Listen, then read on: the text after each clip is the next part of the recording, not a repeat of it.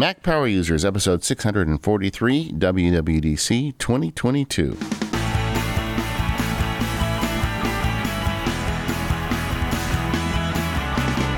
Hello, everyone. This is David Sparks. I am here today, joined in person for the first time since 2019.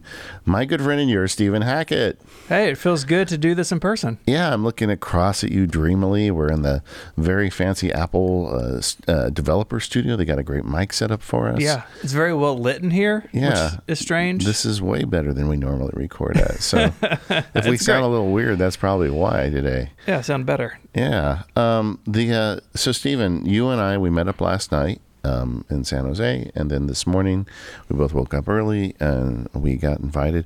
Gang, I know I had planned to go with Johnny in that plane, but I decided at the end to go with Stephen instead. Yeah, here we are. And so we got to go into Apple Park this morning and watch the WWDC presentation. We're recording this like an hour after it ended. Yeah. So this is definitely more of a hot take episode than we normally do, but at the same time, it's very exciting. It is definitely exciting. We are. It's so good to be back in person, and WWDC I think has been great as a virtual only event. But everyone I've talked to, from developers to people at Apple, have all really harked on like the value of at least some of the community being here. And they've got almost 40 million developers now, so you can't put all those people in one place. But each year, if we can bring a small percentage of people out, I think it's great. And how cool it is to be here in Cupertino, to be on the campus, get to see things up close that normally you just see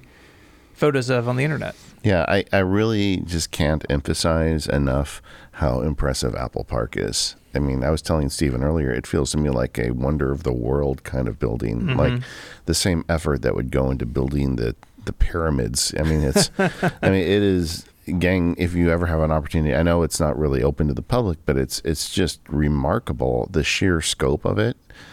And like, if you look around, just every little detail is so refined. I mean, it's really hard to express. It is awe-inspiring. I mean, even like the bumper stops, like in the front of parking spots, are like cut to be a certain shape. Yeah. They didn't just go, I don't know who sells those. Like, I guess it's a parking lot company. Yeah. They didn't just buy them off the shelf. Right? Like, everything is like custom made. And I think it's like, to me, it's like a physical representation of that level of detail Apple has in its products, right? Something that we talk a lot about on the show is like fit and finish. That's definitely evident here. And I think even especially in the building we're in. So we're sitting in the new developer center. Yeah. It's outside of the ring. It's across the street. And this is a space, I got to tour it yesterday. It is a place where Apple and developers will be able to interface throughout the year. And they've got all these great rooms. The rooms are named, I'm sure you noticed, by macOS 10 releases. Yeah. So I made a joke when we went to the Panther room, like there wasn't enough brushed metal. Yeah. And I think I almost got kicked out. Yeah. But that's like, this will be our last trip to WWDC. Yeah. No brushed metal jokes. Yeah. But it's cool to see Apple working to have a more consistent communication and relationship with developers, right? And even today, as we're going to go through the keynote, the rest of this show, but there are features that are coming later in the year, and that's like a great opportunity to sort of reintroduce those concepts or even new APIs to developers to bring them into their apps. I think Apple's moving to a world, from what I can tell, that WWDC is still going to be the high point, but there's going to be more throughout the year for those building on their platforms. Like, I mean, it's amazing for us to be here, and I would imagine it's the same if you're a developer out there working on an iPhone app or a Mac app or something, to like be able to come out here for a week with your code, with your designs, and work with people to improve it or to incorporate new software. That's really cool. Yeah, I mean, the number they had quoted during the keynote was, I think, 36 million developers. It's a lot of people. And, when they were in San Jose, I think that was a 2,000 to 4,000. I don't remember what the number was. Today, I would assume there was somewhere between 500 and 1,000 people. I mean, it's such a infinitesimally small percentage of 36 million. And I do think there was a certain degree of excitement that everybody had being at Apple Park, at the place where a lot of the features and the things that we're excited about are being developed. And I wouldn't be surprised if this continues. We'll get to kind of the stuff we did, but at one point we got brought to a room where we got to see the new MacBook Air. And at some point, Phil Schiller's standing next to me. Like, I didn't expect that, right? Like, hey, buddy. And like, cutting edge reporter that I am, I knew I had a minute to ask him a question, so I asked him, "Where did you get all those chairs?" Because the chairs were like solid wood; they were nice chairs, But actually, I talked to him about the WWDC event, and I think they are really trying to figure out what's the best. Yeah. So, I mean, they don't have a 36 million seat theater, so they're trying to figure out how to do this going forward. And I think this year they got people here and.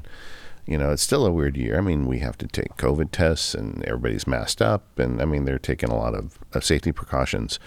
But I do think that it felt really good to kind of be in the same room with developers and Apple folk and kind of feel the love for what they're working on. Yeah. So let's talk a little bit about maybe the setup of the keynote for us. I mean, most people experience streaming it at home. The developers and us in the media, we were ushered in to Apple Park, and there's Cafe Max, which is the cafeteria. And people may remember this from when the campus opened.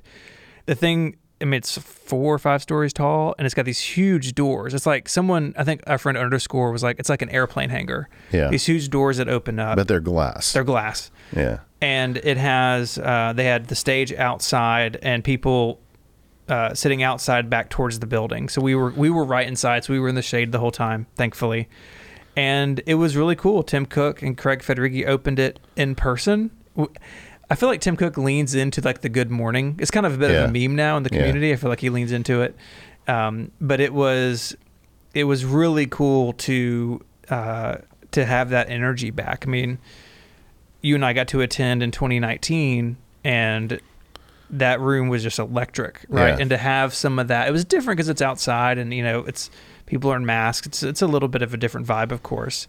But to have it here in this place felt really special. And I'm glad we were able to do it. And I hope they continue to do it this way. And just from a technology standpoint, they had a screen there that was outside in the sun. Yeah.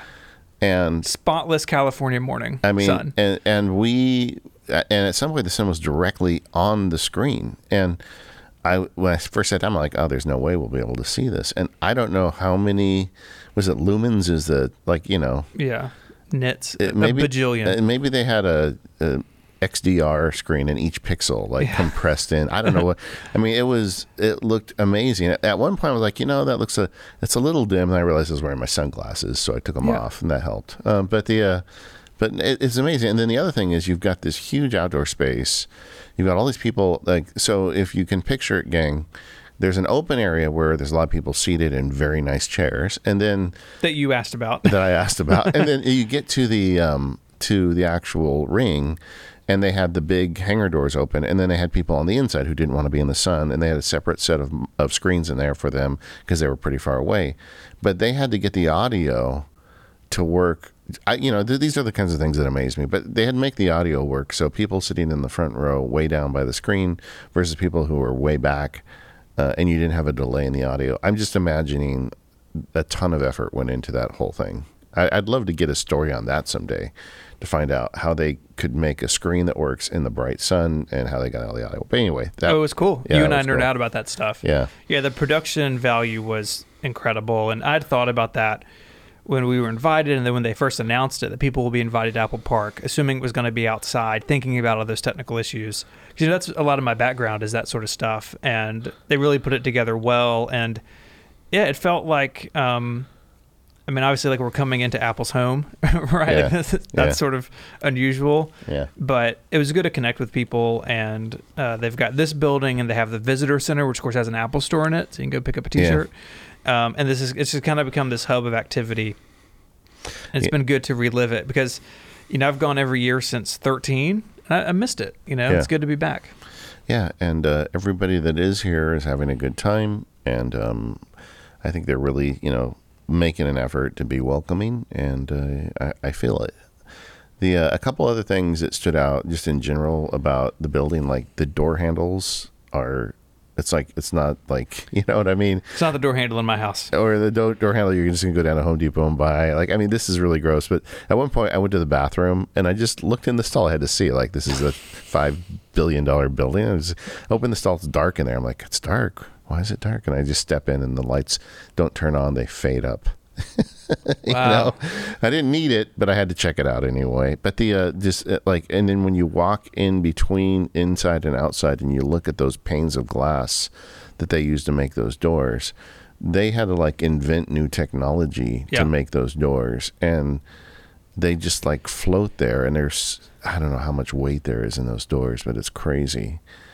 Another architectural detail that is just shocking is the Steve Jobs Theater. We were lucky enough to get in there too, and there's no columns holding the ceiling up. It's a single piece disc. Yeah. And this has been written about, but the walls are all glass, and they figured out a way to like line up the conduit and the electrical and whatever in between the glass. And having grown up in California, I was telling somebody this morning. It's like, it's almost a little nerve-wracking, like being in this building, because you think, man, if an earthquake hits, I'm going to be pancaked in this thing. But it's not, because the whole thing is built around this. It is just anybody interested in architecture, go online, look at the pictures of this place, and they don't do it justice. But now having been there, I am truly impressed. This episode of the Mac Power Users is brought to you by 1Password. Did you know that 1Password 8 for Mac is here? Head over to 1Password.com, download it today. For 1Password, the Mac is where it all began back in 2006. I remember, I was there. I saw them building the application for the first time at Macworld. I've been running the new version since it was in beta, and I like it. They've got some really nice new features, like the ability to summon 1Password from anywhere on your Mac just by hitting Command/ to bring up that quick access menu, so you can look up credentials and fill them into any app or website. Lately, I've been dealing with Zoom a lot on a second Mac, and now it's always logged out. No matter where I go, it feels like Zoom just can't remember. And it's that quick access I'm using from 1Password to keep things caught up for me and get logged in. It's also got smart suggestions now, so it can give you contextual suggestions for any app you have open, so you can autofill in a flash and get back to work without missing a beat. And that's exactly how I've been doing it with my little Zoom problem. For the first time, you can now use universal autofill in Mac apps, so 1Password fills usernames, passwords, and one-time two-factor authentication codes to sign you in effortlessly. And of course, they support biometric unlocks, so if you've got a Touch ID keyboard, you can unlock with just a touch, or you can use your Apple Watch, and you can unlock with your Apple Watch. There's just a whole lot to like about 1Password 8, so go check it out. Head over to 1Password.com and download 1Password 8 now and start using it on your Mac. Thank you, 1Password, for all of your support of the Mac Power Users. If you'd like to get 20% off your 1Password subscription, just go to 1Password.com/MPU in all caps to get that 20% off. Once again, that's 1Password.com/MPU. Don't miss it. And thanks, 1Password, for all of your support.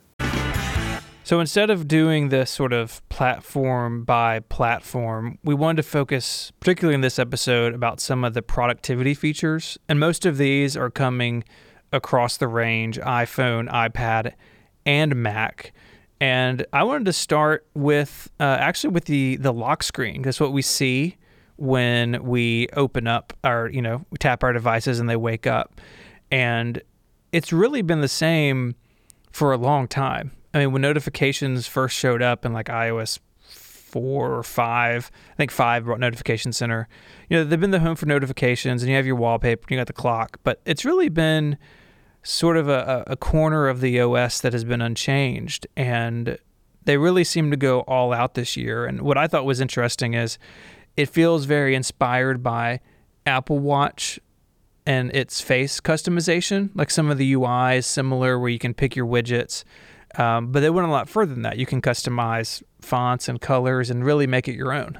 Yeah, the other vibe I got from that, and John Gruber and I were talking about this earlier, is it reminds me of the original iPhone. Because the original iPhone you didn't really have a passcode, right? Yeah. You just swiped it, and then you saw your data immediately. And now it's kind of in that vein too. You get your quick data. And I guess to summarize the feature for folks who haven't watched the keynote yet, they added a couple things. First of all, like Stephen was saying, the portrait mode from the Apple Watch face, the portrait face, now is on the home screen of your iPhone. So, like if you have a picture of your wife or your kids or your spouse, and I noticed when they have those grid screens where they have all the extra features.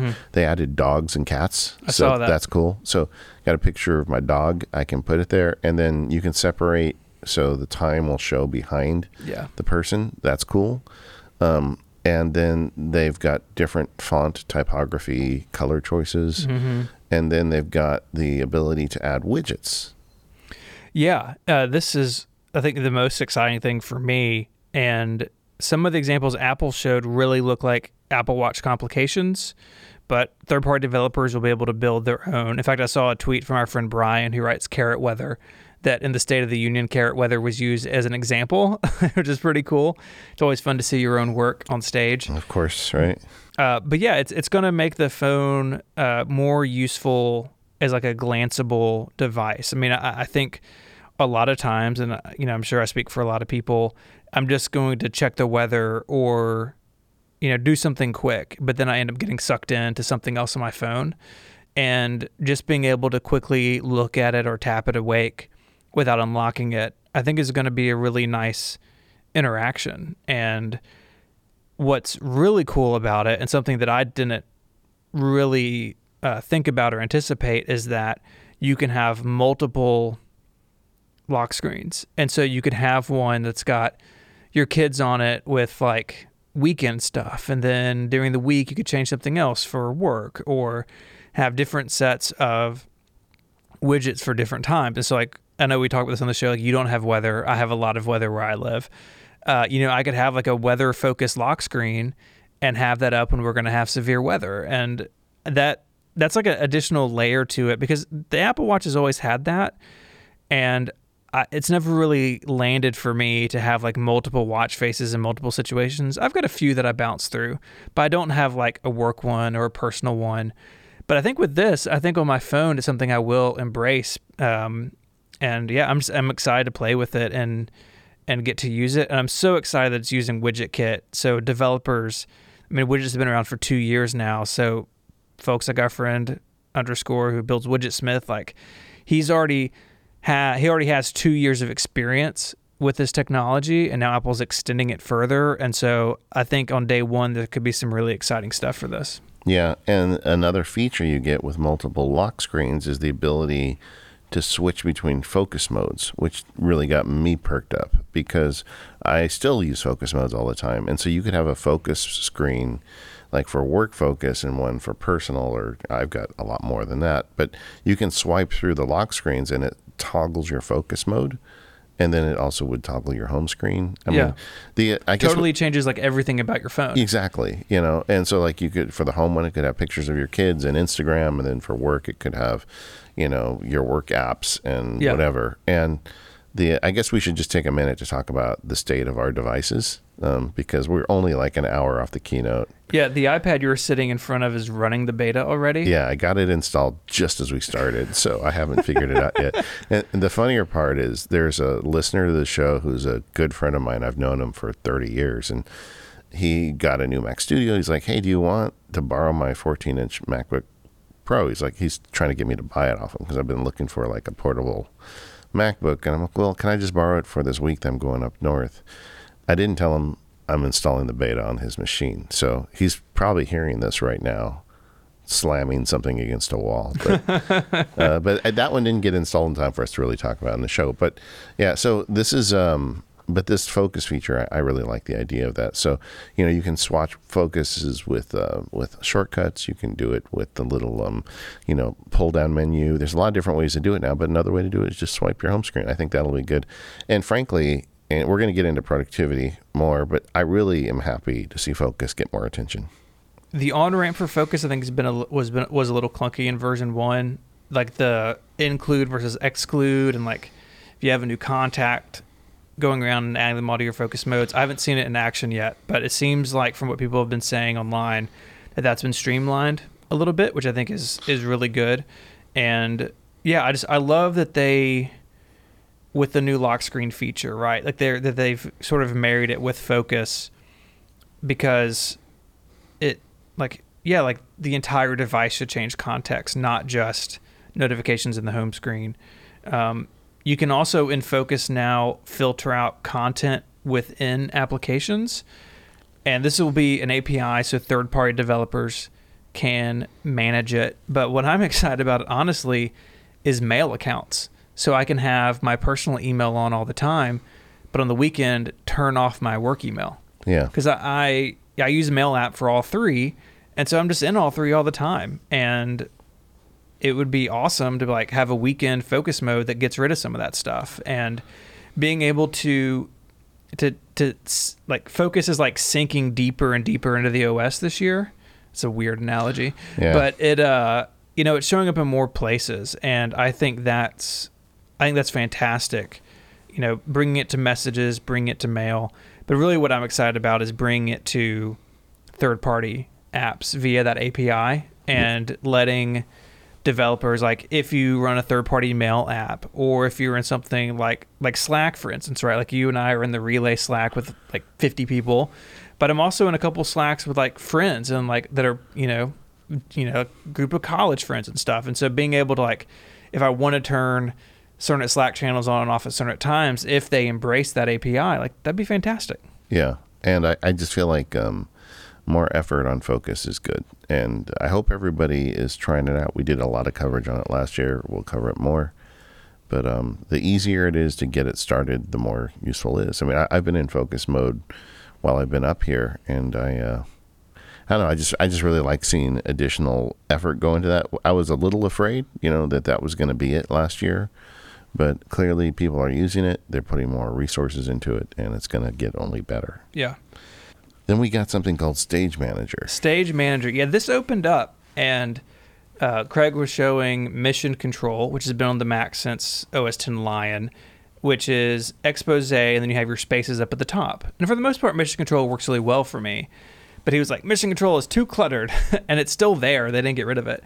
Stage Manager, though, it's an additional window organization tool, but it's also a tool designed to help you focus on the task at hand. Focus lowercase f, not like focus the feature. And basically how it works is you can have one window or multiple windows, and they can overlap, including on the iPad. So this is on the Mac and the iPad, we should say. And all of your other app windows are sort of stacked up to the left side of the screen. And they kind of look like desktop stacks, but they're like a I wrote in my notes, a jaunty angle. And bigger. And so say for instance you have 3 Safari windows open and 4 Pages windows open. The other ones you're not looking at are stacked off to the side. You can switch between them really easily. And there's a single click to get to the desktop, and drag and drop works from the desktop into those applications. And I find it so interesting that it's on the Mac. Like it feels really at home on the iPad.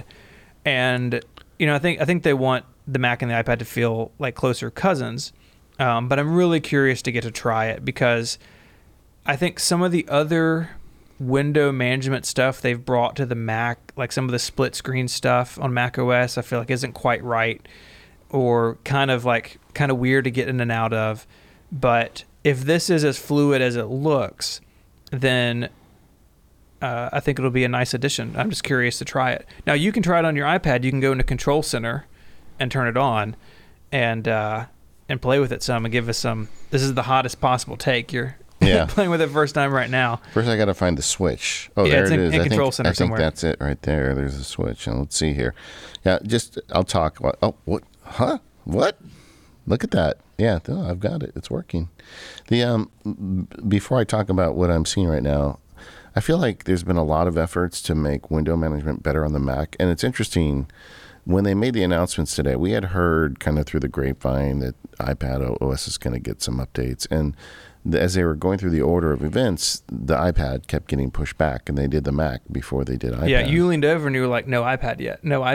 Yeah, because and then when they announced Stage Manager, I thought, and I saw it in the Mac, I'm like, oh, that's it. They're going to do it on both platforms. And that's what they did. And I think that is really smart. And I think about that, there's really 2 users we're thinking about here. The Mac power users, our audience, and we're also thinking about the non-power users, and that the representation of that is my wife, right? And over the years, I've tried to get her to use Mission Control. I've tried to get her to use Spaces. When I put something on a Space, as far as she's concerned, it just fell off the edge of her computer, right? I mean, sure. And I explained to her, 3-finger swipe, really easy, 4-finger swipe. But it just does not like sync at all with her. Whereas this is very visual. It puts it right on your screen. And I feel like for the non-power users, I feel like this is probably the most likely to succeed of anything I've ever seen them do. Yeah, it reminds me of single window mode in the very early versions of OS X, like the public beta days. Yeah. And it wasn't this, but it was kind of a similar idea. And there are even some third-party utilities whose names escape me at the moment that basically do this. Like if you switch into app X, all of the other apps hide automatically. But I think doing it in a way where you have your active windows, but then you also have everything sort of like visibly available to you, like they're not hiding the apps, they're not buried, they're just over there on the side. Yeah, I can see how people who struggle with window management on the Mac may really find that to be a useful thing. I hadn't considered it that angle. You want my hot take now that I've been using it for 3 minutes? That's enough, yeah. Yeah, I'm going to hand my iPad over to you so you can play with it too. But everyone in this room looks very nervous all of a sudden. I like it. I mean, I think it's very easy to grok. So it makes your app by default, makes your app a little smaller. But it still generally fills up the screen. On the left side, you can see your apps. It's just a question of touching it. They jump back and forth. There's a little curved line in the bottom right corner, so you can drag it back to full screen if you want. And this feels to me the closest. I think this is the kind of rethink we were looking for. Yeah, I mean, we're playing with it on an iPad, and yeah, this is really cool. And having the resizable overlapping windows on the iPad feels wild. Yeah, it feels. This feels really Stephen, nice. What are you doing on my banking site? Yeah. I'm just paying myself for the. Okay, episode. That's all right. I'm not on your banking website. Come on. Yeah, this is really cool, and this is the 11-inch iPad Pro. Yeah. So we should mention Stage Manager for the iPad requires the M1. Yeah. So the new iPad Air and the iPad Pros from last year. Yeah.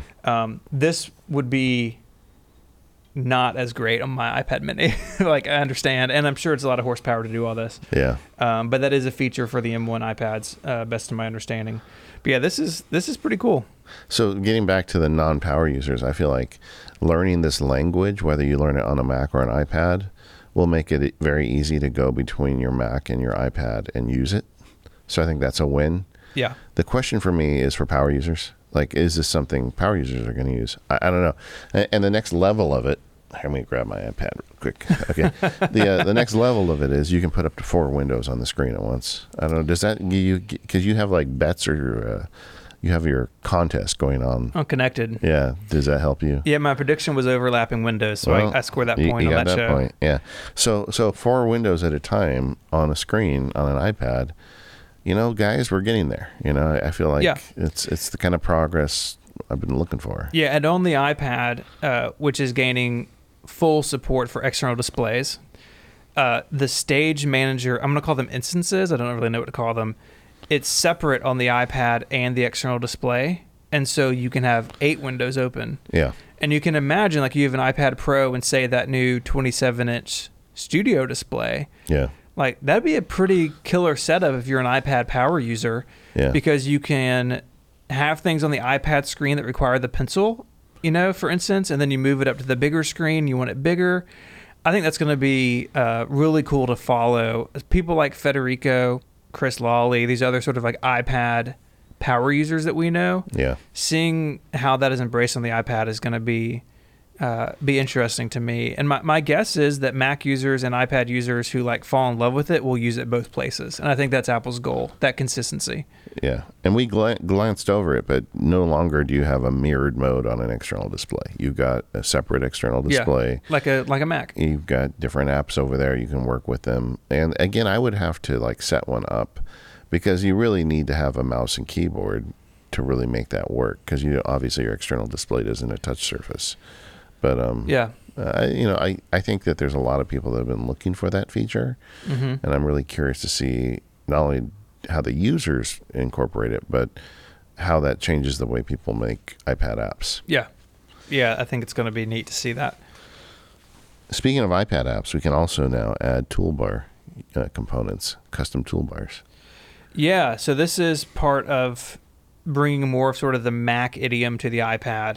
So in document-based apps on the Mac, like Pages or Preview, for a long time now, you've been able to do things like rename the file from the title bar and some of that stuff. And so some of that's coming over to the iPad, and some other things coming to iPadOS, where you have like system-wide kind of overhaul of find and replace, undo, redo. A lot of this stuff was different depending on the app you were in, or maybe even non-existent depending on the app you were in. And so seeing that graduate to the system level is a good move. You know, just as you've been talking, I've been sitting here changing and resizing windows. It's pretty intuitive. You know, it makes sense. Yeah, I think this is going to be really nice on the Mac too. This episode of Mac Power Users is made possible by SourceGraph. So you've hired a brilliant developer. That's great, but now you have to get them onboarded. If your company is growing, onboarding new developers is going to become a common occurrence, but it's a big undertaking each time.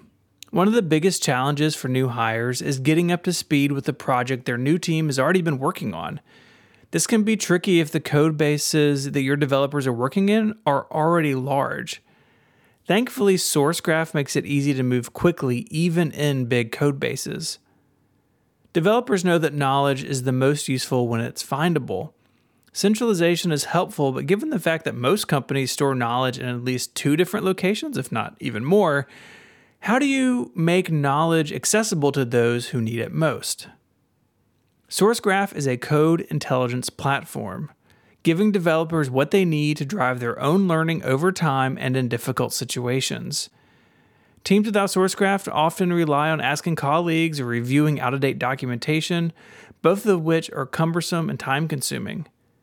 But with SourceGraph, every developer can search across millions of repositories to find specific code, saving time for themselves and everyone else. So when questions do bubble up, you know that it's about the big stuff that's worthy of that extra time. SourceGraph was created to make developers' lives easier, and today they work with leading companies across every industry, including 3 out of the top 5 tech companies, plus companies like PayPal, Uber, Plaid, GE, Reddit, and more. Visit about.sourcegraph.com to learn more. That's about.sourcegraph.com to find out why some of the biggest tech companies in the world are using SourceGraph and to see what SourceGraph can do for your company. Just click the link in the show notes to let them know you heard about them from us. Our thanks to SourceGraph for their support of Mac Power Users. Okay, so we've been talking on the show about like cooking ideas and drawing apps for the purpose of idea generation and my general kind of unhappiness. Like there's some apps that are good, but they don't sync everywhere, and there's some web services. So Apple dropped a new app today called Freeform, and they introduced it in the context of collaboration, and it's kind of like it appears to be an infinite canvas whiteboard app. Yeah, it's coming later this year, but to iOS, macOS, and iPadOS. It was really interesting to me because a lot of the UI looks like the Apple Pencil UI you get in Notes. Yeah, but Notes is as good as Notes is, and it really is good. It's not really like a whiteboard app that's completely, well, the name is right there, freeformed, right? Yeah. And I think this is going to be awesome if you are, you're working on your next field guide and you're in that idea creation stage. Yeah. You can sketch and mind map and do all these things in it with the pencil, but also with the collaboration features, which are broader than freeform. We'll get to those in a second, but being able to do that with somebody, like I could see, you and I, we generally meet every week about the show, but about once a quarter we try to have like a big planning call. Yeah. And usually we do that in front of like Google Docs and Sheets because that's where our schedule lives. But like even with that, like, or if we're just like in the flow of something, it'd be really cool to open this up and just like sketch out ideas and talk about things. And I think the reach and breadth of an app like this is really unlimited. Like it is one of those things where you don't have to be like in a fancy design agency, No. like to need something like this. Like, I'll give you an example. My wife and I are talking about redoing the flower beds at our house. Okay. We have a friend who is actually a landscape designer. So we're talking about hiring her, a friend we've known a long time, to help us pick out where to put things and how it would look. And I think of somebody like her, like an app like this with collaboration means that she doesn't have to like do it on a paper notebook if she doesn't want to, right? Like she could sit down with an iPad and I could be in my office or out of town or something and like walk through things. Like it could be useful to all sorts of people. I mean, I think I'm like low key, like most excited about Freeform. Me too. I mean, I don't know. I said earlier, I think it is an Infinite Canvas app, and we're recording this, like I said, very shortly after the keynote, so I haven't been able to get confirmation on that. But if that's the case, and it's not even out in the beta, so it's going to be a while before anyone sees it. Yeah, but if that is the case, that is exactly what I want. I want something where I can grow the document over time. Yeah. I as a lawyer, I used to get these big pieces of Post-it notes. They're like 2 feet by 3 feet. They're made to stick on a wall and use a big Sharpie and write on. Yeah. And I would just lay one on my desk and use a pencil and start mapping a case on that with a pencil and fill up the whole thing. At some point, I'd look like an axe murderer or something, or serial killer. But it worked, and I've always wanted that experience on the iPad, and I have looked for things. In fact, last year I got thinking, well, you know what I'll do is I'll take a piece of wood and I'll make some storage, and I'll have some frosted glass pieces made, and I'll just keep like a data bank of those on my desk that I can pull out, because there's just the app I want isn't there. I mean, this app really speaks to me. I need to see it and use it. And then the icing on the cake for this is the collaboration that, Stephen and I could have that open and work on it jointly at the same time. Yeah, the collaboration goes further than just Freeform. They showed off, basically you're in a group iMessage thread, and then you bounce into a FaceTime call, and then you're in like a Pages document. Yeah. And Apple, like iWork in particular, has had collaboration for a while, but this is really kind of bringing some of those other pieces together. And like Safari's going to have it, Notes is going to have it, and again, like some of the other stuff we've talked about, there's an API for it. So if one of these other whiteboarding apps like wants to get on the collaboration stuff, it seems like they'll be able to do that. And I think that's fantastic. I think these features that Apple's rolling out to their first-party apps should be available to the third-party developers. It's kind of hard to imagine how far that'll go, but I think there are a lot of developers out there who are excited about bringing some of these features into their apps at the same time Apple is, right? Like you can come out the same time the OS updates do and be ready. And again, it's all coming to all three platforms. Yeah. And, the thing I stopped dreaming about came true. We got updates to Apple Mail. We did get updates to Apple Mail. Let me just read these features to you, David. Undo send. Yeah. Scheduled send. Follow-up suggestions. Reminders. And a overhauled in-app search that can also surface attachments. It's a pretty good list. I was extremely happy about this list. I mean, yeah. I've been a Mail user since I started on the Mac in high school 1,000 years ago, and it is, Mail is rock solid, but it has fallen a little behind on some of these features, and I was glad that they tackled a bunch of them. Yeah, and they brought them to all three platforms. So like you can delay send on your phone, your iPad, or your Mac, and all of this stuff. And then I just since I'm sitting here goofing off with the beta, I just added a bunch of tools to my toolbar. Yeah. So I've just added a bunch of the new features. Customizable toolbar, baby. Yeah. So it does feel like, much needed attention. I had heard for a long time that, Apple Mail had a massive security overhaul over a course of years. I don't know how much of this is true, but the Mail was a good vector for trouble. And between plugins and just, Mail, people put all sorts of nasty stuff in Mail that they send. And And so I think they spent a lot of time trying to lock it down as much as possible, which is frankly the reason why I keep coming back to Apple Mail, because I feel like they get the fundamentals right, but they had no icing on their cake. And today we got some icing, and that's good. Yeah. I like that analogy. Yeah, it is good. It's good to see these features come, and knowing that it's all also backed by the other work they've done in Apple Mail to not only make it more secure, but also to make it more privacy focused. Some of the anti-track stuff and other things that got added last year. I mean, really, this is the second year in a row Mail has gotten updates. It's just this year a lot of these like forward-facing features are what a lot of people have wanted for a long time. And I'm excited to see them. You know, I'm excited to see, in particular, the scheduled send, because I do find myself sometimes replying to emails, and I don't want the other person to know that I'm working at 10:30 on a Friday night. You know, it's like, yeah, I mean, this can go out Monday morning. I switched to Fastmail this year, and I just recently started using the Fastmail app because it got scheduled send, and now it's back in Apple Mail, so it's great, you know. Good stuff. This is something we're just going to have to test and see how it works through the beta. I mean, it's early days, but the fact that somebody stood up in an Apple keynote and said, let's talk about Apple Mail. I mean, I think you said to me, down boy or something. Yeah, I was like, take it easy.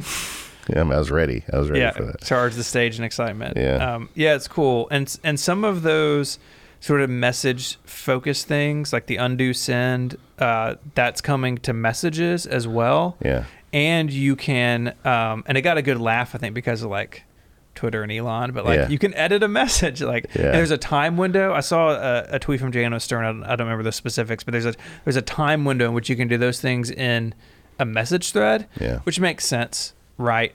But you know, mail and messages are like kind of siblings, and having some of these features added to them, like it's fantastic. And you know, I think a lot of us spend a lot of time in our email and a lot of time in messages. I mean, yeah, like too much time. Another time you had to push me back in my chair was when they talked about dictation. Yeah. So what's new there?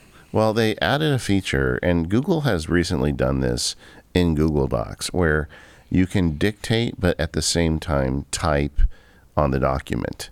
And this is a really powerful feature because, you know, traditionally dictation has needed to control the device. It needs to know exactly what's on the screen, because when you start talking, if there's words or letters where it doesn't expect them to be, the dictation's going to fall apart.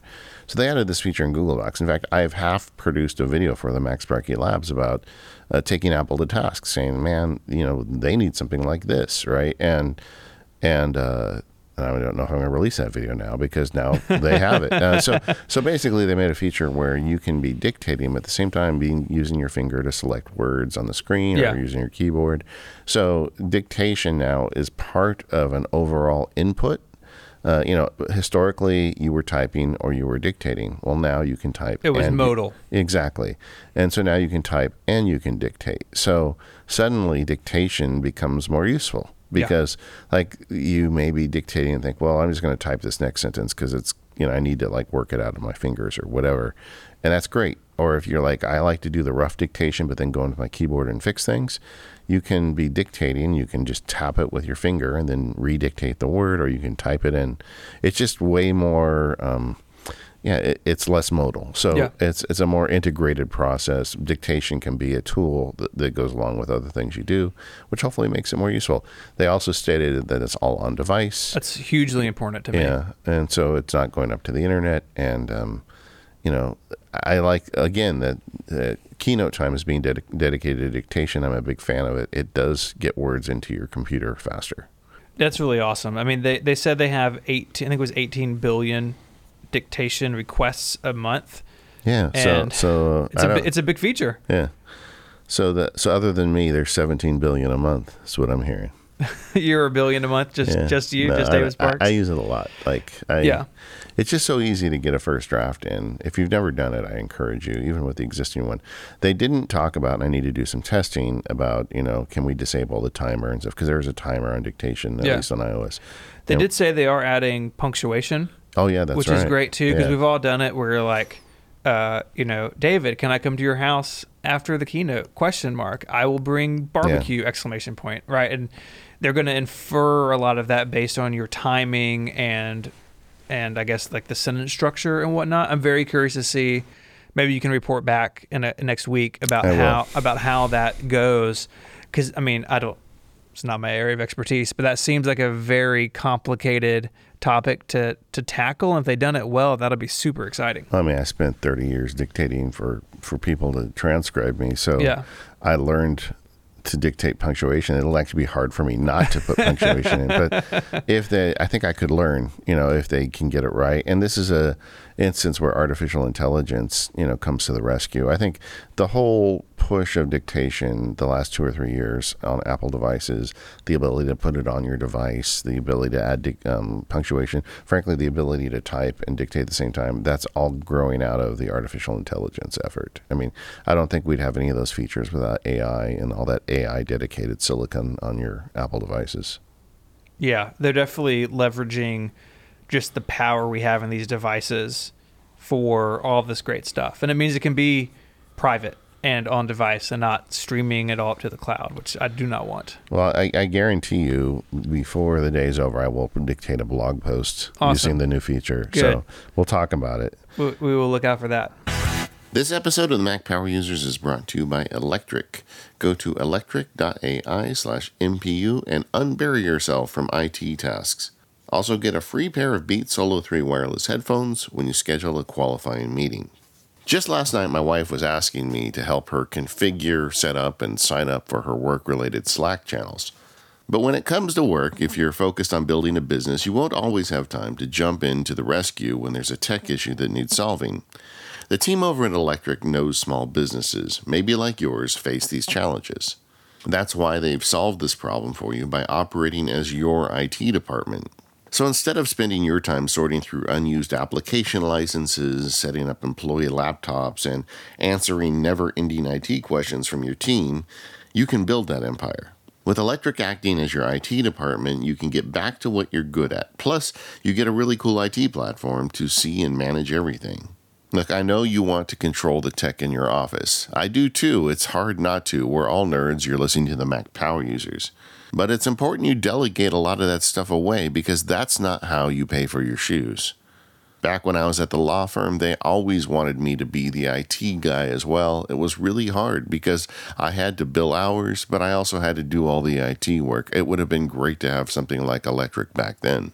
If you've got something you could be doing better than setting up laptops for your employees, you should check out Electric. And for Mac Power Users listeners, Electric is offering a free pair of Beats Solo 3 headphones for taking a qualified meeting. Just go to electric.ai/MPU.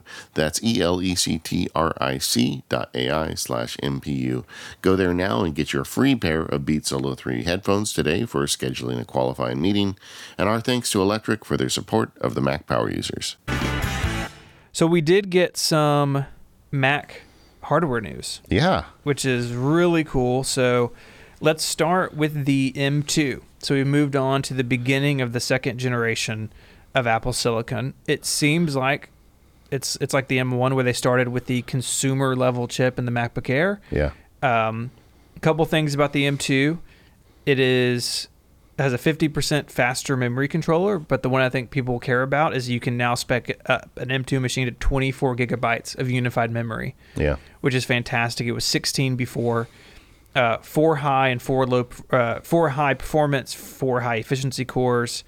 Basically it's 18% faster CPU than the M1 and about 35% faster on the GPU side. So it is a healthy step up after their initial offering. Yeah, I feel like this really lays the groundwork for people who don't want to buy the Mac Studio, but they want something faster than the existing Mac Mini. Yeah. I feel like that's the next penny to drop. But yeah, I mean, just to go back in history, when we went from Intel to Apple Silicon, we took this monumental leap, 2-3 times the performance. And everybody told you at the time, and that's still true, you're not going to get that jump every time there's a new M series chip. Yep. Now it's going to get more incremental. But that being said, this is more incremental than I thought. I mean, it seems like looking, and I haven't done the average, but looking at the various stats, you're looking at least like about a 20% increase. Yeah, I think it's great. And if you're happy with your existing M1 MacBook Air, I don't think it's a reason to buy a new one. No, I don't either. But if you're coming from Intel, it's just all the more reason. Now is a great time. Yeah. it also has, neural engine and video encoding and playback areas on the system on a chip. All that's faster. The M1 now can do 8K H.264. So bring some of this. Think about that for a minute, right? Yeah, MacBook Air. Playing back multiple 8K streams. Yeah. Yeah, sure. Why not? Yeah. So let's talk about the MacBook Air itself. Yeah. Apple said it's the best-selling laptop in the world, which is incredible, especially as a long-term Mac user. It is a new design, and so they have gotten away from the taper design that was there from the very beginning when Steve pulled it out of that envelope. It is the industrial design of the MacBook Pro, more or less, but really thin. And you can see pictures online, I'm sure, but what struck me was the headphone jack on the right-hand side of the machine. That's about as thick as the machine is. Yeah. There's very little aluminum above and below it, and it explains why MagSafe is so thin on the sides of the MacBook Pro, so it fits on the Air. And it's at 2.7 pounds, so it's not quite in 12-inch MacBook territory, but it is really lightweight. I mean, I picked it up and was immediately impressed. Yeah, it really feels... I guess we should say after the event, because Steve and I were fancy media for one day, we got to go see the Steve Jobs Theater, and they had some of the devices there. And it does have a significantly less presence in your hand than the MacBook Pro. I mean, I don't know how else to put it. Yeah. It's thin and light. The most impressive thing to me is that they've kept it a MacBook Air, right? Like it still feels distinct from the MacBook Pro. There are some spec differences in the screen and a couple other things, but it's got MagSafe, it's got Thunderbolt. It has color matched MagSafe cables. Yeah. I saw in the like the ad video, Yeah. I was like, oh, because I wanted a gray one for my MacBook Pro, and you can buy them separately. It turns out they're $49, and you can get USB-C to MagSafe 3 cables if you want a color match. And the new Air does come in I'm gonna call them revised finishes. So you have silver and space gray, and you have starlight, which is like silver with little gold mixed in, and midnight, which is like space gray with little blue mixed in. Yeah. And it's not the iMac colors, which is what I personally wanted, but I think they look really good. And honestly, because we saw all four of them, like I was really attracted to the silver. Like it's this like little compact silver laptop that I think looks really good. And I mean, let's just put the cards on the table. I'm super interested in this computer. Yeah, me too. So I said earlier before I left, a friend loaned me a 14-inch MacBook Pro, and I think I could buy it off of him for a pretty good price. And I don't think I will, because I have a very nice MacBook Pro. I always would feel kind of weird. I feel kind of self-conscious even admitting on the show right now. I have two, although one of them isn't mine. But but having a little MacBook Air to carry around to get like work done would be kind of nice. I'm looking online right now. The MacBook Pro is 3.5 pounds, and the new MacBook Air is 2.7. That's the 14-inch? Yeah. So, it is, but I think the thing that strikes you when you pick it up is the thinness of it. I guess, it felt lighter to me, maybe because in your hand it's so much smaller, but you're not going to have the same power. It's going to be less expensive. It depends on what kind of computer you need. But I really don't want to travel with my big 16-inch if I don't have to. So I'm also super interested in this. It's not going to be available until later. I guess they said a month from now. Yeah, they said next month. And but they already have the builds, so you can go on the Apple website and see what the builds are. You can get up to 2 terabytes of storage. You can get up to 24 gigabytes of RAM. So you can get a pretty decently spec'd out one with the M2. And the colors, to me, this is the first time I've really been in the same room as what they call the Starlight and what was the darker one called? Midnight. And honestly, it looked like silver and black to me. It's subtle. And I know there's a little bit of blue and a little bit of gold in the other one, but I wouldn't get too hung up on the colors. Yeah. The starting point of this machine is $1199. The M1 MacBook Air, which retains the wedge shape, that classic design, sticks around at $999. And so this did go up in price a little bit, but they've left the M1, which is still a fantastic machine. And honestly, I think for people looking for machines for a student or just home use, like I would say start at the 999 one and only go up to the M2 if you feel like you need something that it doesn't offer. One cool thing to backtrack a second, with the addition of MagSafe, you can now fast charge MacBook Air. So it comes with, I think, a 35 watt charger in the box, and now you can do a 67 watt fast charger. And my 14-inch MacBook Pro has the ability to fast charge. So I bought it's like a brick, like a huge MagSafe adapter. Yeah, so it came with my 16-inch. Yeah. And like fast charge on a laptop is awesome. And I think MacBook Air users are really going to appreciate that. Even though the battery life is just as good as the M1 with a bigger screen and a better processor and like all these things. But fast charge is a nice feature. And I think if you're using one, I think about like college students and stuff, like if you're carrying it a lot, like, and you don't want to carry a charger, or you just, like maybe have a fast charger at your desk. So like if you're at home for lunch or something, it's like, fill it up real quick. I think at some point someone told me it's 50% charge in 30 minutes. So I'm serious about the new MacBook Air. So you can get a decent charge in it very quickly.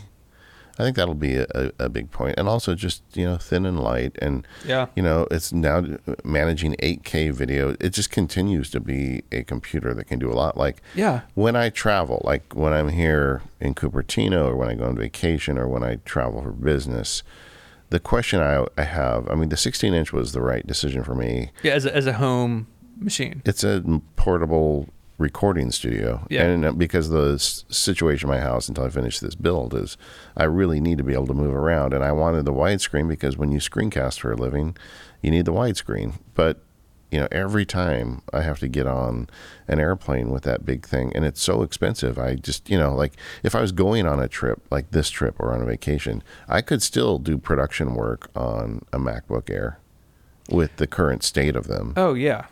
So we'll see, but I don't know what I'll do. But I've got a loaner right now that I've just stuck a beta on, so I may end up having to buy that because I broke it. I don't know. Completely normal thing to do to a friend's laptop. Yeah, well, he's a good friend. Yeah. And I'll find out after the show publishes. I'm not going to call him. I'm just going to wait and see what happens. I'm sure I'll hear from him. Yeah. But either way, I do think that the MacBook Air, and I have to like fall on the sword because I told everybody like, oh, I'm sure we're going to hear about the Mac Pro, but MacBook Air, that's not a WWDC thing. I don't think they're going to do that. And here it is. I got them both wrong. We didn't hear about the Mac Pro at all, Steven. We didn't. Yeah. We did hear about the 13-inch MacBook Pro, which I'm just going to say I don't understand. Yeah. It's $12.99. It is the same chassis. It has the touch bar still. Just looking at the lineup, I don't know why there needs to be a machine at $12.99 that is more or less a MacBook Air. Yeah. And I don't even know if I just don't know if they revised it to have MagSafe on the side or not. I hope they did, but I would be surprised. I think they said it was the same case, the same familiar case. Yeah, so I'm not quite sure what the story is with that. I know there are people who like the touch bar, and there are people who aspire to have a MacBook Pro, and I think it's great because the 14 inches is a pretty significant jump up in price. Yeah. But I kind of have the feeling I had a few years ago where maybe the low end of the notebook line is a little confusing. Well, I feel like that, we talked about on the show the idea of two MacBook Airs, a small one and a big one. Yeah. Maybe this is a placeholder until a bigger one shows up. I don't know. It'd be sweet. Yeah. So yeah, it's still around. So if you really want a touch bar, it lives on to the M2 era. And it has, it's got the same, all the stuff we talked about the M2 is true in both machines. The MacBook Pro retains a single fan, so you do get a little bit better sustained performance if I remember the reviews of the M1 machines. Yeah. So yeah, the second generation Apple Silicon is here, and like we said at the top of the segment, I'm really impressed with what they've been able to do in a year, and it is incremental, but that's what we expected. And if you've got an M1 machine, I don't think you got to run out and do this. No. But if you are holding on to especially an Intel MacBook Air or an Intel 13-inch MacBook Pro, this really feels like the time to do it. Yeah, and the problem with the rumor sites is they got us thinking about colors, and you already said that. Man, I was just holding today saying, wouldn't this be nice in orange? Well, orange is the best color for a computer. Maybe I'll have to, but it's so thin, I don't even want to put an orange case on it. I just, it's like, it's a nice computer. I'm glad we got a chance to get our hands on one. Me too. And it really does feel like kind of a scrunched down MacBook Pro. I mean, it's got the same kind of design language, the rounded corners on the bottom of the case versus the top. Like the radius on the bottom half is a little more extreme than it is on the top, but it totally works. And I think you could slip this thing in your bag and not really feel it. It's a nice computer. This episode of MPU is brought to you by Squarespace, the all-in-one platform for building your brand and growing your business. You can stand out with Squarespace by building a beautiful website, engaging with your audience, and selling anything, your products, services, even the content you create. Squarespace has you covered. You can use insights to grow your business. Have you ever just looked at your website and wondered where all these people are coming from, how sales are generated, which channels are being the most effective? Well, you can analyze all that in Squarespace. Once you've got that data, you can improve your website and build a marketing strategy based on your top keywords or the most popular products and content. Plus, you can stand out in any inbox with Squarespace email campaigns. Why not encourage your visitors to sign up as email subscribers and start them on the journey to becoming loyal customers? Just start with an email template and customize it by applying your brand ingredients like site colors and logos. Plus, their built-in analytics measure the impact of every email sent. I love building on top of Squarespace. Just recently, I was helping an organization, and they were doing an in-person event, and they wanted a landing page. A visitor could scan a QR code on their phone and go to this really nice landing page about the event, how to give. And y'all, it was so easy to put something together with video, nice-looking typography, and of course, a donation button. But Squarespace fits anything you need. Go check it out for yourself and see. There's a free trial waiting for you at squarespace.com/MPU, and there's no credit card required to sign up. But when you're ready to launch, remember the offer code MPU. That's going to save you 10% off your first purchase of a website or domain. That's squarespace.com/MPU and the offer code MPU to get 10% off your first purchase and to show your support for the show. Our thanks to Squarespace for their ongoing support of Mac Power users and all of Relay FM. We didn't talk about everything. We're all just coming hot off of Apple Park, but there's some other things I wanted to get through. Starting with Mac OS Ventura. What do you think of the name?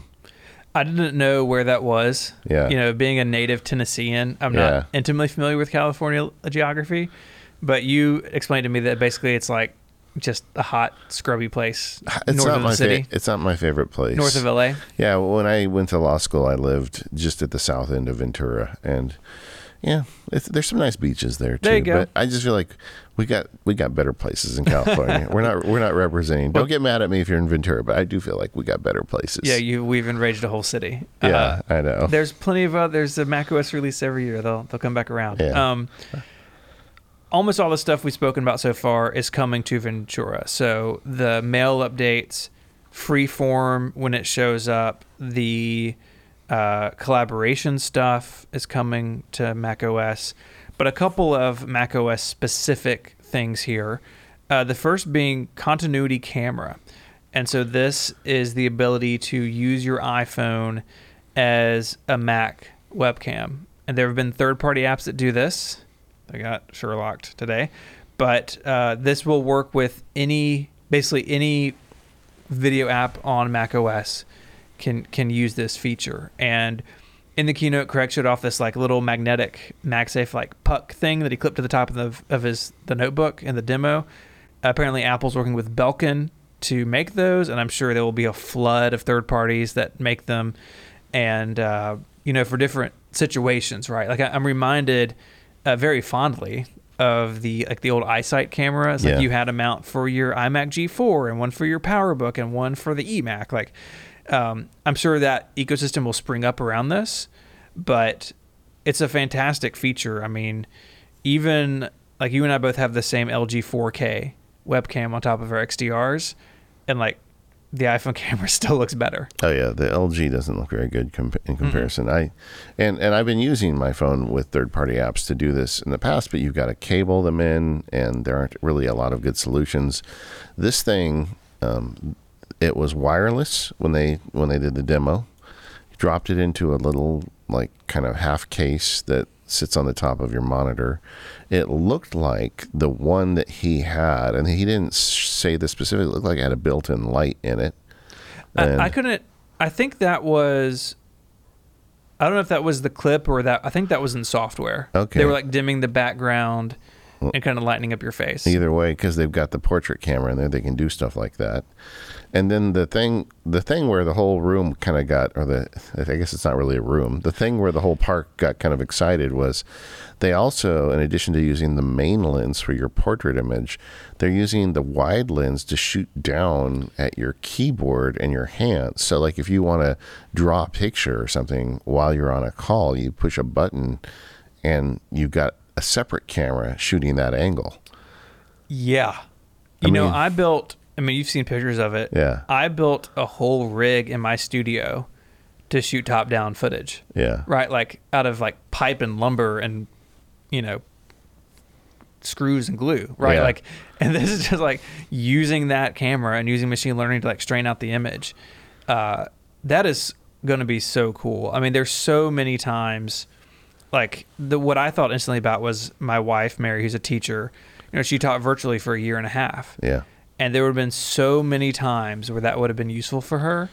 And hopefully she never has to go back to that work situation. But like there's so many opportunities for that to be useful.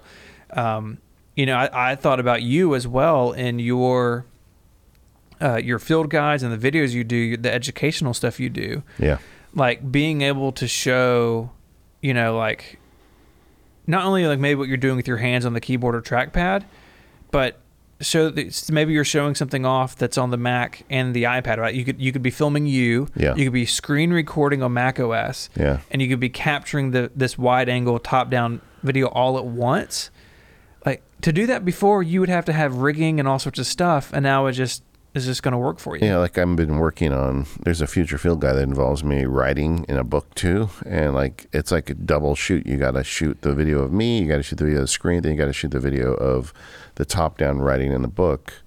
Whereas I think this, and we have to see the quality, but I think this could be something where you could do it all at once. Especially if it's like a picture-in-picture thing. Yeah. But yeah, I'm excited to see how that works out. And, I think I was thinking through, like, I definitely have, I think I've got like an iPhone 8 laying around that I may just mount on top of my display. No, why not? I mean, get rid of that LG thing. And the downside of using your iPhone as your camera for this stuff is it's no longer your iPhone. It doesn't work as an iPhone, and that's the case here too. But with the third-party app solutions, usually you do have to have a cable, and you do have to run a specific app on your phone, and it is a little fiddly to set all that up.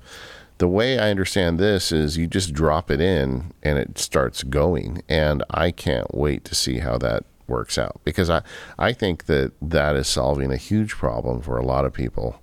It would have been great if we had this 2 years ago, but I'm sure it took a long time to put it together. But I can see this really helping a lot of people, because I know that the iPhone is the best lens and camera system that a lot of people listening have. Yeah. Also want to mention family photo sharing. Yes. We have talked about this for years. And so how this is going to work is that you have to be in the family sharing setup, which I think a lot of people are now. It's been great for my family. And everyone still has their own individual photo libraries, but now there is a shared photo library for the family. And everyone has equal permissions. And so you can move your own photos into that library. But there's also, Apple's done a lot of really clever things to make that easy. Yeah. And so thinking about the onboarding, you can say, I want every picture, past a certain date, or photos that are just me and these other people. Or now in the camera app, there'll be a button and you can say, just as I take this photo, save it to that photo library, which I promise you, when all this is out, because I'm not going to make my wife run a beta for this. Yeah. But once it's all out and I have all this set up, like when we go on a camping trip or we take the kids to, a sporting event, whatever it is, like we're supposed to go and turn that mode on. Yeah. and then, sort through them later. I'm really excited about it. I think they've done it the right way from like a privacy and a safety perspective, where you're opting into those photos that move over. Now, I think there is a switch to just make them all go, but you've got to set that up. And I'm so excited about it because, I mean, there's so much duplication. And like when we go on a trip, when I get home, I export all the photos out of my photo library that I took on the trip. And I do the same with my wife's MacBook Air. And then I swap them around. It's like I can get rid of all of that workflow now. Yeah. And just really seamlessly do this. And so this is definitely something I think we will be talking about in the fall as it rolls out, because I think a lot of people, this is another thing that got a lot of attention live, because so many people have this workflow problem. I mean, everybody's wanted this solved for so long. I mean, the way we kind of get around it in my family is shared albums, but then you've got to make a separate shared album for every event. The picture quality isn't as good, and it still doesn't really solve the problem. Like for you and Mary, I bet there's a bunch of family events where you are both iCloud storing the same photos. Oh, yeah. Or anytime I duplicate all those, right? It's like coming out of my family shared space that I pay for. So, yeah, being able to pare that down will be great. And I like that the edits are universal. So, like, my wife is not a photo editor, and I try to spend some time like cleaning my stuff up, and we'll all just benefit from that. Yeah, she gets the benefit of your edits. Yeah, that's really cool. And so I am just so excited about that. And it's such a long time coming, but now that it's here, I see that there was a lot to think through, know, and especially with the onboarding. I mean, I've got actually have photos open in the background. I mean, I've got 51,000 photos in my photo library. How do I sort through what goes in the family and what doesn't? Well, Apple's giving me tools to do that. Yeah. I mean, on Mother's Day, we had 20 Filipinos in my house. And everybody's just yelling airdrop at each other at the same time, right? Because that's what you do, right? Yeah. So I think that this is a much better system. And again, we're right off the keynote, so we got to get our hands on it. But this is exactly what I think we were looking for, a thing where you can say, okay, we're going to have a shared album. A couple limitations. You only get one shared album for your family sharing. You don't have two or three. You'll have one. Right. So to put some detail on that, I can't have one that's just me and my wife, and then another one that also has all of our kids in it. Yeah. Yeah. We got to keep that stuff to a private photo stream, I guess. Yeah. But but I think this is definitely going to solve the problem for most people. 100%. I think it'll definitely solve it for us. Yeah. And we won't have to do the airdrop dance anymore, and we won't have to do all the shared albums. And it's just, and frankly, I think the storage will go down, because now we're not going to have most of the family pictures. There's a set on Daisy's phone and there's a set on my phone. They're the same pictures. Yeah. Yeah. Yeah. I'm excited about that. Let's wind down the grab bag talking a little bit about watch health fitness features. Yeah. So a big thing that I think is really cool is that the fitness app is going to come just to the iPhone. Currently, you have to have an Apple Watch to have access to that app, and they're going to bring what they can in terms of fitness tracking, step counting, that sort of stuff, just to the iPhone directly. And I think that is a great move. But if you do have an Apple Watch, there's some new fitness stuff. There's a lot of stuff around training. The example in the keynote was running, where they're going to have some more structured training and a lot more detail in tracking. And so, again, with the running example, things like your contact time with the pavement, things with your stride. And they're working all this out by the little watch on your wrist. It's incredible to me, the data that they can pull from that. A couple other things, just watchOS 9 features, voice over IP calls on watchOS, so you can take a Zoom call on your watch, I guess. They implement that. That's fine. Everybody's favorite feature. More Zoom. Photos Picker is coming to the watch, which is awesome. But one feature you and I are both excited about is medication support. And that's broader than just the watch. It's also in the health app on the iPhone, where you can set up your prescriptions, what you take, when you take it. It will remind you when to take it. It'll log when you do. So you tell, hey, yes, I took this. So you can have a history. But the thing that really blew me away was the drug interaction. Yeah, me too. Feature. I was going to mention that if you didn't. Unbelievable. So they are partnering with, I Googled them quickly. It's basically like a drug reference kind of encyclopedia. Yeah. And so say that I'm on, a couple of medications and I am prescribed a third one, it can catch if there's possible interactions. Your doctor's supposed to catch that, your pharmacist is supposed to catch that, but I like that it's another line of defense, because that can be a really, I know, firsthand personally, a very serious thing. Yeah. And I'm so excited about this. I mean, I've got a couple of things I take every day, and I have them in the Do app. I'm just going to move them into health, because then I have it in with all my other health stuff. I agree. And you're right. I mean, just making that easier for people. And a lot of us have multiple doctors, and you don't know if they all are on the same page. Yeah. So I think the interactions thing is awesome. And that's an example of bringing, I think, artificial intelligence and database work to bear. But and you look at it as a user as just a warning. If you see something, then you call your doctor and say, "Hey, I got this thing. What do you think?" It's not. I don't think they're intending to become your doctor. No, they're not. But they do give you something to work with.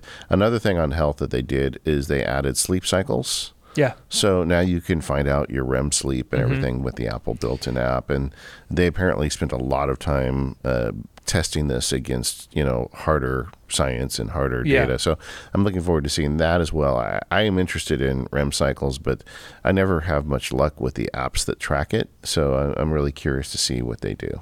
Yeah, Apple's got the resources to really dive into that stuff. And, and I've talked to some people on the health team over the years, and I always get the impression that this stuff is, they take it deadly seriously. It is, when they roll a feature out like this, it is something that has been well developed, well researched. And what I love, and I love that Apple calls it out, of working with outside partners to bring their expertise into the software development task within Apple.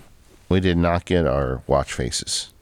No, so it seems we got a couple of new ones, and there's some stuff about complications, but still no third-party watch faces. I'd still like them to do more with some of the old ones that were really good, but that still seems to be a bit of a sticking point. Yeah, did you see any of the new ones? Did any of them look good to you? I liked the I forget their names, and I'm trying to find their names. I'm doing the same thing here, madly Googling, but there's one where you can change the size of the numbers with the dial. That one looked like, I might be able to use that one. Yeah, that's Metropolitan. Yeah. They did remaster the astronomy face, which is one that I always loved. That was an early watchOS watch face. There's Lunar Calendar, and then there's Playtime, which has fun animated characters. Yeah, I don't think I'm the target demographic for that one. That's okay. I feel like we just scratched the surface at WWDC this year, but that's the stuff that we got to fit in today. There's so much more we didn't get to touch on. We will continue to unpack this over the summer, and let us know in the forums if you've got questions. We are doing next week our live Q&A episode. Yeah. So if you've got questions that we didn't get to, hit us up on that episode. Yeah. We can. There's a lot more here. Yeah. So we're recording that a week from tomorrow, and you can sign up. We've got a webinar link you can sign up for, and by then I'll have more experience with the betas. Will you have any beta experience by then, Stephen? Yeah, I will. When I get home, I'm going to spend some time getting it installed on things. Okay, so we'll be able to talk about that more, and we'll have more to discuss with on the show. Before we wrap up, it's really nice seeing you, man. It is. I have really been. It has meant so much more to me to see people than I thought it would. Yeah. To get to see you, get to see Jason and Underscore and John Voorhees, and I mean, we met so many developer friends today. I met Tyler Stallman for the first time. Yeah. Who I've known for years. It's he's a real person. Yeah. It's wild. It's so great, and to hear just to catch up with people. And Apple's missed it. They said they missed it, but I have too. Yeah. Yeah. It's good. All right, gang, go check it out. We've got some links in the show notes for you. If you have questions, there's a forum at talk.macpowerusers.com where you can weigh in, let us know what you're thinking. Yeah. And to the extent we got anything wrong today, give us a little bit of patience. We're literally recording this just after we walked across the street from Apple Park. Yeah. So we're doing our best. But I think we got a lot, and it is fun getting this out right afterwards so people can kind of enjoy it. Yeah, and thanks to our sponsors, 1Password, SourceGraph, Electric, and Squarespace. We should say there is no more power users this week just because time constraints in this space. we will make it up to you, I promise. But thank you to our members who support us directly. We are recording a member special that'll be out in a couple weeks. You'll hear more about that on the live show. And this has been great, David. See you next time. Bye, y'all.